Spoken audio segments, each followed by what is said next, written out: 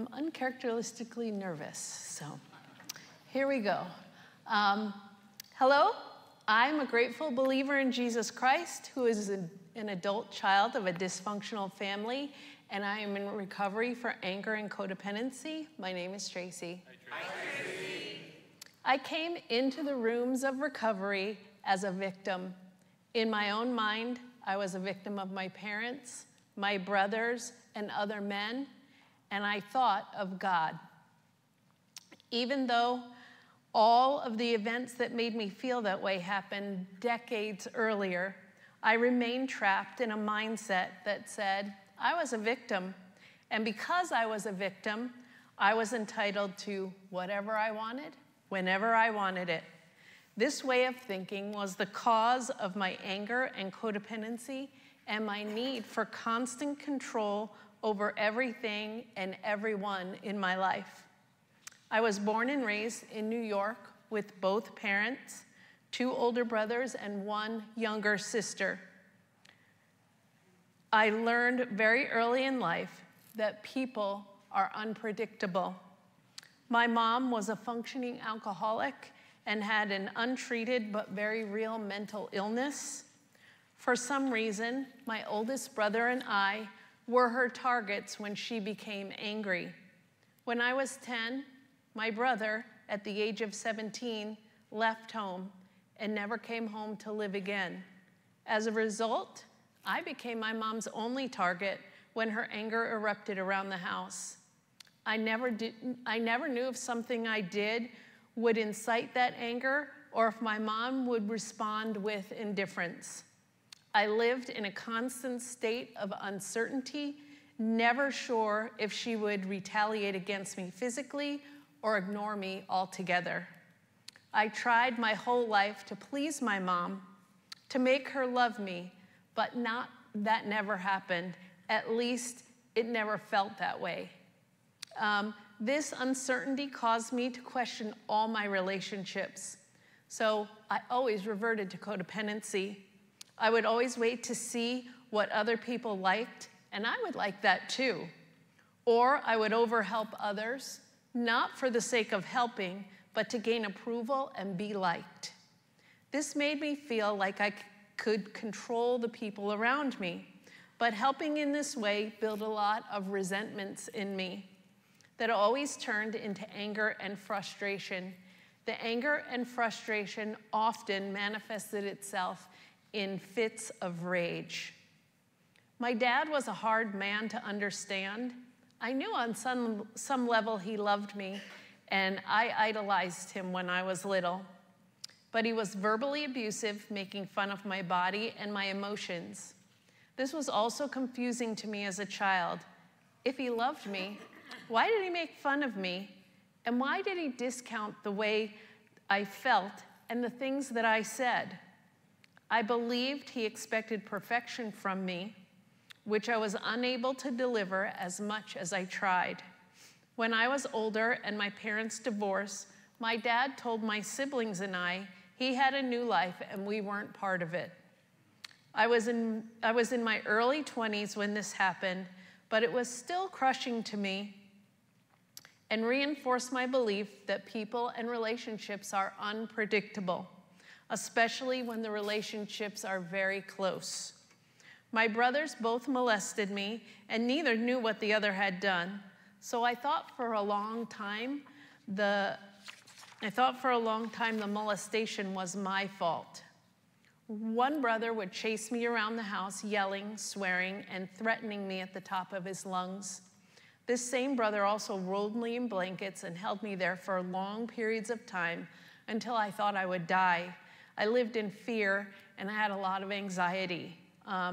As a result of these relationships in my family, I was a little girl who saw the need to control as much of my world as I could by staying in the background as much as possible, trying to guess what people wanted, doing what I thought that might be, by being angry and shutting down my emotions. I also chose to numb my pain by first drinking and then doing drugs. I got drunk for the first time around the age of 9, when I snuck sips of booze from my parents' glasses and discovered that alcohol had a marvelous numbing effect. I drank only sporadically at first, but by the age of 12, I was drinking regularly and smoking pot. Other more serious drugs soon followed, until at the age of 18, I was at a place where I wanted to quit, but I was unable to stop. My mom had threatened that if she found out I was doing drugs, she would put me in a mental hospital, so I didn't feel I could tell anybody what I was struggling with. For 18 months, I tried to quit doing drugs, but I couldn't do it. My best friend was killed during this time, and instead of quitting, I spiraled more deeply into my addiction. At the end of the 18 months, I met 2 women who told me about Jesus, and one invited me to a Bible study in my neighborhood. I went, getting high on the way, and found week after week women who loved and cared for me and accepted me where I was. I was eventually invited to church and decided to give it a try. That night in July of 1982, I accepted Jesus as my Lord and Savior.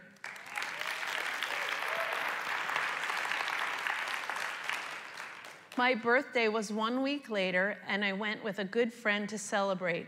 We smoked pot, and I knew, because the desires of my heart had changed, that after 8 years of drug use, it was time to quit, and I did. That was a miracle. I no longer drank or did drugs, but I hadn't addressed all my false beliefs, my codependency, or my anger. I was what they call a dry drunk, and I remained that way for 25 years, exchanging illegal addictions for socially acceptable ones. After becoming a believer, I became involved in the church, reading my Bible, going to Bible studies, and volunteering every chance I got. This sounds wonderful, but because of the belief system I acquired as a young girl, I did many of these things to gain approval from those around me and from God. I thought if I did all the right things, God would continue to love me. With all my knowledge, I still did not understand that God loved me unconditionally and would never abandon me like my father or abuse me like my mom. Given my false beliefs, I ended up becoming a rule follower and judge and jury and executioner of anyone else that didn't follow the rules or behave the way I thought they should. Granted, this mostly took place in my head, which is stinking thinking, but I seriously damaged my relationships, and I expect prevented many friendships from ever forming. Even though I knew Christ and followed him, I was not surrendered to him. I needed recovery. I just didn't know it yet. In 1990, God led me to California and Big Valley Grace Community Church. I met my husband, my first husband, Vern, here, and we had a baby girl in July of 1994. Her name was Victoria, and she was very sick. She was airlifted to UCSF and had heart surgery. That's easy for me to say, right?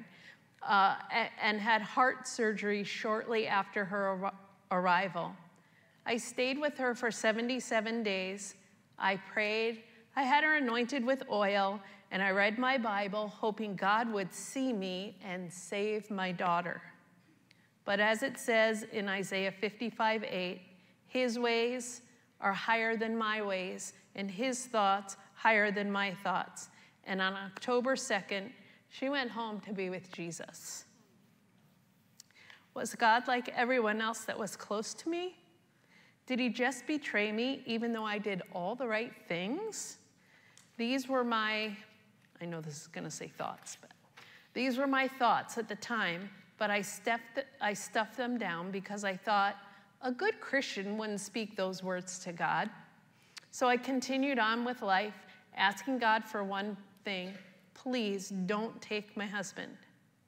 9 months later, our son Ethan was born, and I left all those thoughts of my daughter and God behind to be a full-time mom. The big problem was stuffing all those emotions and resentments created a root of bitterness in me that deepened inside me. Jeremiah 6:14 says, "You can't heal a wound by saying it's not there." I now not only carried all the wounds from my childhood, but those that were caused by the loss of my daughter and the 3 miscarriages I had after my son was born. I had no control over any of these things, and I needed control to feel safe, and losing that control made me angry. Angry at my son for not behaving exactly how I wanted him to, angry at anyone that didn't meet my internal standards, and angry at myself. The codependency made me feel the need to control my life, and when I felt out of control, my anger increased, and I often acted out in that anger. When Ethan was 10, my husband was diagnosed with Lou Gehrig's disease. There's no cure for this illness, and I was thrown into the nightmare of watching another member of my family die right before my eyes. While Vern was sick, I relied on God to support me, hoping against hope that he would heal him. But after he died, a slow bitterness started to creep into my already bitter life. I asked God one thing after my daughter died: please don't take my husband. But he did, and I felt betrayed again. This was clearly God's choice. He alone has the power to give life and to take life. But again, Isaiah 55:8 says, "His ways are not my ways, and his thoughts are not my thoughts." By this time, I didn't just need recovery, I desperately needed it for many reasons. My codependency was fueling my need for control, and my need for control was fueling my anger. I just realized how many times in here I said that. It was serious, guys. I still felt like a victim, which meant I still had an entitlement mindset, and that just added to all the sick, untrue, broken thoughts that were rolling around in my head. Celebrate Recovery was a thing at Big Valley by this time, and had been for several years. I heard about it in church, at retreats, and at women's ministry events, and finally decided to give it a shot. Although I really didn't know what I was getting into or how radically it would change my life. I started with a step study because it felt more comfortable to me. And during introductions, I thought, I don't have a clue why I'm here. Week after week, I thought the same thing, and it would be a long time before I figured it out. But I stuck with it, believing there was a miracle just around the corner. I finally started to go to large group on Tuesday nights, where I heard teaching and learned how to share in a safe, grace-based group, but did not go to open share right away. This was really unfortunate because I would later learn small group on Tuesday night was a vital part of the recovery process and my recovery process. When I attended small group, I realized I wasn't alone. There are a lot of angry codependents out there. That one was supposed to be funny. I kind of blew it in the reading, but there you go. This is also where I formed close relationships and started to find an accountability partner and eventually a sponsor. Proverbs 11:14 says, "Where there is no guidance, the people fall, but in abundance of counselors there is victory." I was able to share my past abuses, my codependent tendencies, and my angry outbursts without the fear of judgment, and I could speak, say my piece, and be left alone. No helpful hints or list of suggested reading materials followed my time of sharing. I could even say I was angry at God without retribution. This is also where I heard the slogan, "Keep coming back. It works if you work it because you're worth it." I thought it was silly to hold hands and chant that recovery slogan. But that's because I didn't believe I was worth it. I was, however, still working still willing to work the steps and practice these principles. Oh, wait a minute, did I miss something? No, I didn't. So here I was, one step study down, and I wondered why I didn't experience my miracle yet. I still had an entitlement mindset, but I did the work. Why didn't God come through? I was still so angry and bitter at God, those who abused me and myself, and I really wasn't surrendered to God because I just didn't trust him yet. I decided to keep coming back, though, because I could see the experienced strength and hope in those around me. Slowly, God was healing the wounds that kept me bound in unforgiveness, anger, fear, and bitterness. In these feelings, let's try that again. All these feelings fueled my codependency and my need for control. He started healing me because as I finally surrendered to the process and worked this simple program step by step, one day at a time, one moment at a time, I learned to accept hardship as a pathway to peace and to take this world as it is, not as I would have it. Each year, I have learned more about his love and care for me, and I have come to believe that he does love me, and I will continue to work it because I'm worth it. Psalm 3:3 says, "Thou, O Lord, art a shield about me. You're my glory and the lifter of my head." He has healed me so well that I now have safe and healthy relationships with each one of my siblings because practicing the steps has given me the ability to forgive. My relationship with my dad was also restored several years before he passed away in May of 2018. In November of 2019, I still was kind of having some trouble surrendering to God. I still wanted and needed that control. I was having a hard time fully trusting God, even after all the healing I had received. I was in a new job, and I was given a pretty impossible situation to deal with. The pressure that brought into my life was very great. I began to experience anxiety, and I was uncertain of my future.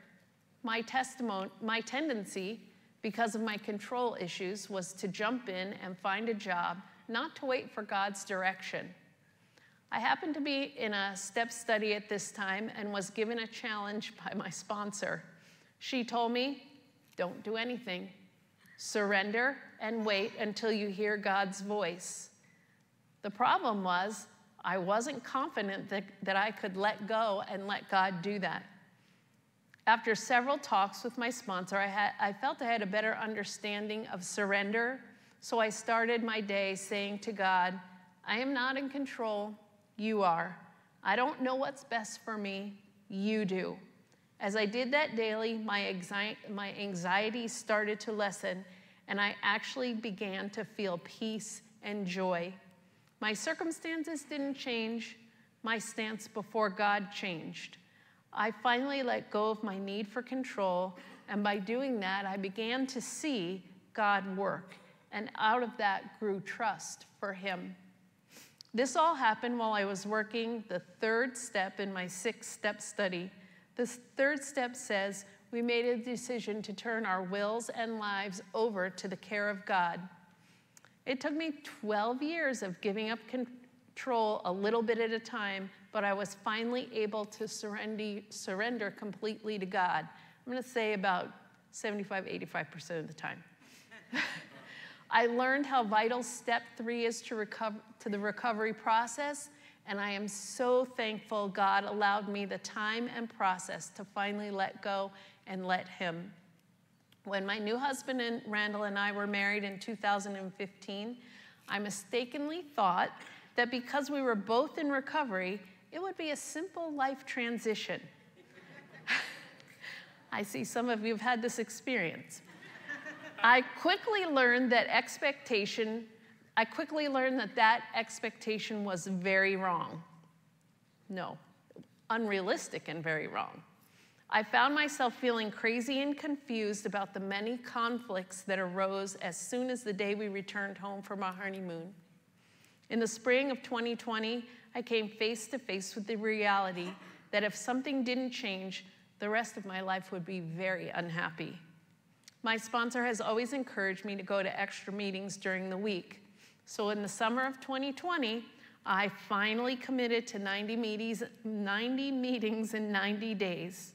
I completed all 90 days and then some, and still attend both online and in-person meetings and listen to recovery podcasts.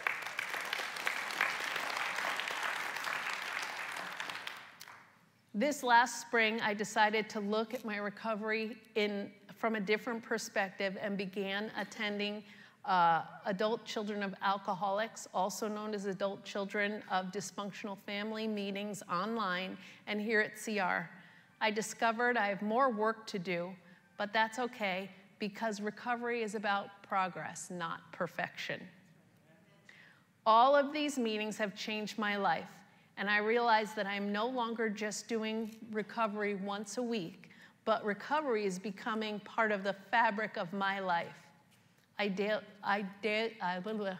daily hear slogans such as first things first, how important is it? And I love the ACA Serenity Prayer. God grant me the serenity to accept the people I cannot change, the courage to change the one I can, and the wisdom to know that one is me.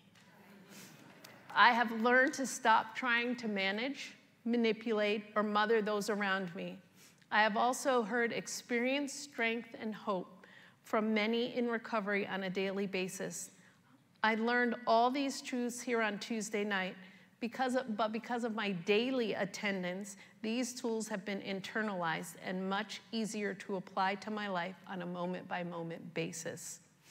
As a result, I am learning to respond instead of quickly reacting when the stresses of life hit. I know what is mine to own and what is not. I am actually joyful for the first time in a long time and no longer feel the need to control the life of everyone around me, especially my son's life. Finally, I now have a new favorite step.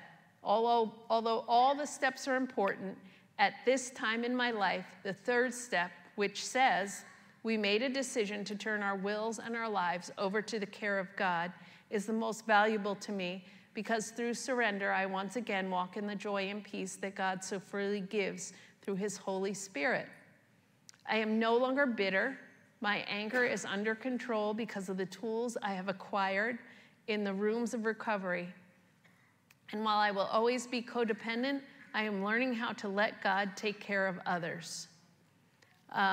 The 10th step is also very important because keeping short accounts, asking for forgiveness, and extending forgiveness in a timely manner keeps me right with God and others and prevents another root of bitterness from growing in me. If you are a newcomer, please continue to come to recovery.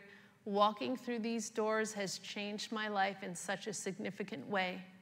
I have found a forever family here, and I now have a relationship with my birth family. I came in with a heavy load, and I am now free from that load, trusting that he will make all things right if I surrender to his will. We need you first-timers here, and we want you to be a part of this family. Today, I carry out the 12th step by sorry, guys. I carry out the 12th step by serving in CR. I have led several step studies. I was a training coach, as Scott said, on the TEAM until this past summer when I had to resign because of health issues. I still sponsor several women who bless me and enrich my life. I am so thankful to my sponsor and my accountability team.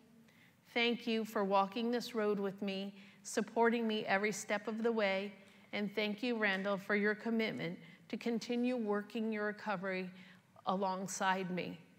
To God, I say thank you. Thank you for loving me when I wasn't sure of your motives.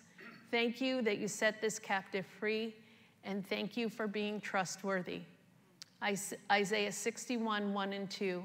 The Spirit of the Lord is upon me because the Lord has anointed me to bring good news to the afflicted.